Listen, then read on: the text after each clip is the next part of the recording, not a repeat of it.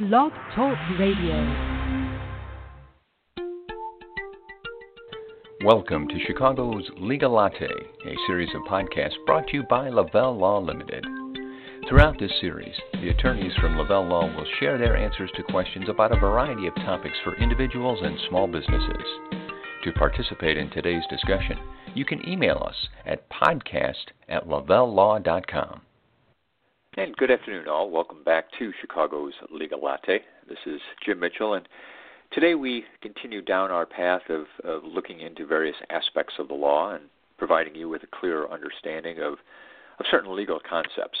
Now, at the heart of our discussion today are some basics related to contracts and the settlement of debts, or particularly disputed debts.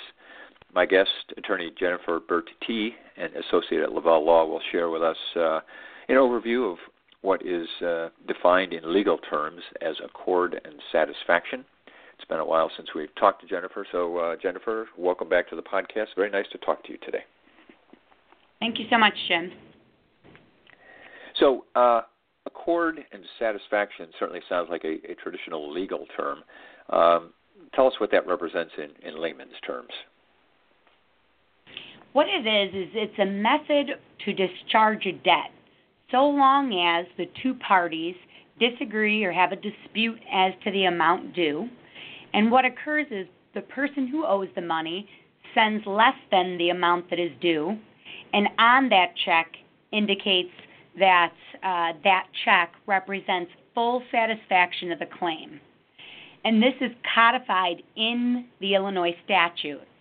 And if that creditor receives that check and deposits that check, it's considered to be, in essence, a new contract that you've agreed to take that lower amount. Now, it sounds to me like, from what you just described, there's possibly three critical components to this transaction that we want to discuss today. First, that there was an amount in dispute, then a lesser amount was paid, and that payment included a notation that it was considered payment in full. We'll kind of want to walk through each of those elements individually, but let's start, at a higher level and talking about what needs to be determined or what needs to be proven in a case of this nature. So the debtor must tender the payment to the creditor, and that statement on the check must say that contain a conspicuous statement to the effect that the payment is tendered in full satisfaction of the claim. The payment that is made has to be in good faith by the debtor who is making the payment. There has to be a dispute between the parties, and the creditor must in fact receive the check with the limiting and conspicuous language that states it is in full satisfaction of the debt, and deposit that check into their bank account. Okay, so a couple of quick follow-ups for you then. First of all, from what you just said, it sounds like by depositing the check, the recipient is in fact agreeing that this is payment in full. I know we'll discuss some exceptions to that maybe in a minute here, but just to confirm that it's actually the making the deposit that's an important element in this scenario. Yes, because it shows acceptance. Okay, and then it appears that really what triggers the conflict is what you referred to as a conspicuous notation on the check. So tell us exactly what you mean by that. Conspicuous has its general definition that it does in the regular world, but what it is and what it states in case law is conspicuous means so written, displayed, or presented that a reasonable person against which it is to operate ought to have noticed it. So obvious, essentially. And I just want to ask for one particular clarification here, because I heard you mention once or twice that the notation, is on the check. It's conspicuous, but it's on the check. Would we be in the same situation here if the check was sent?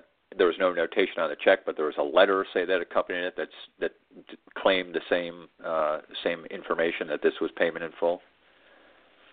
There are cases which involve both, and both have been determined proper. But normally, and best case scenario, and what you would want to do if you were attempting to do this, would be to put that limiting language in the space where the creditor would actually endorse the check. So they'd be forced to see it because they'd have to sign the check. Okay. And I do want to actually come back with you another question on that. Let me just remind our listeners that we're talking to Jennifer Burt Tee, an attorney at Lavelle Law, today on Chicago's Legal Latte. And the topic we're discussing is known in the legal realm as accord and satisfaction. I encourage you to visit lavellelaw.com and look at Jennifer's profile. You'll find that she's very experienced in litigation and dispute resolution, and is really a great assistance to us on topics like this here on the podcast. We've had some great conversations in the past, and she's great at helping us dissect some of these legal concepts, and does an outstanding job for clients as well. So lavellelaw.com to pick up some more information from Jennifer and her colleagues. Now, Jennifer, I'm used to, whether it's personal or business, if I receive a check, I see who it's from. I'll probably note the amount and mark it off against an invoice, or just put it in the pile of receipts that go to the bank. Can someone use a defense that even though there was a notation on the check, they didn't see it because maybe commonly they don't just look at that area? If there's two circumstances, and the statute actually specifically discusses what they're calling an inadvertent accord and satisfaction. So there's two circumstances that are listed in the statute which would aid a creditor who inadvertently took a check with that accord and satisfaction language on it. And the statute discusses the first is a creditor, if the creditor is an organization and it can show that within a reasonable time before the tender, so before they got the check, the creditor sent a conspicuous statement to the debtor indicating that all communications and letters, emails, any communications relating to the debt are to be sent to a designated person, a specific office, or a place, and the check or instrument tendered by the debtor was not actually sent to that designated person, office, or place. So that's one situation in which you can avoid an inadvertent accord and satisfaction. Okay. And the second situation, this allows a creditor to avoid an inadvertent accord and satisfaction if within 90 days of receiving the check or payment, the creditor determines and sees that there is this accord and satisfaction language on it, and within 90 days returns the payment to the debtor. And that's the second situation.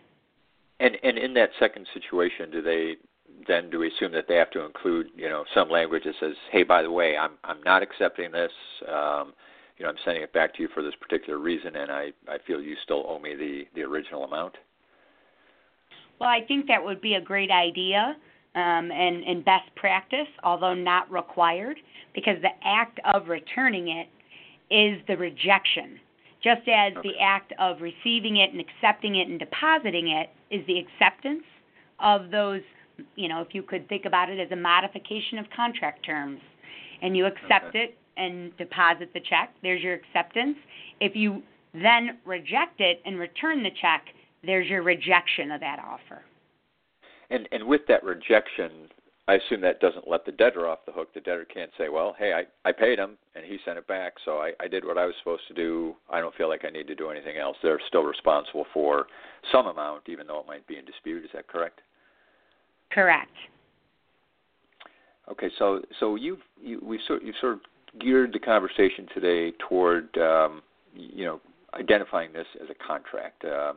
And by accepting a lesser amount, depositing it, you sort of modify the contract. We've talked about contracts in the past here on the podcast. Is the idea of accord and satisfaction something that's derived from basic contract laws?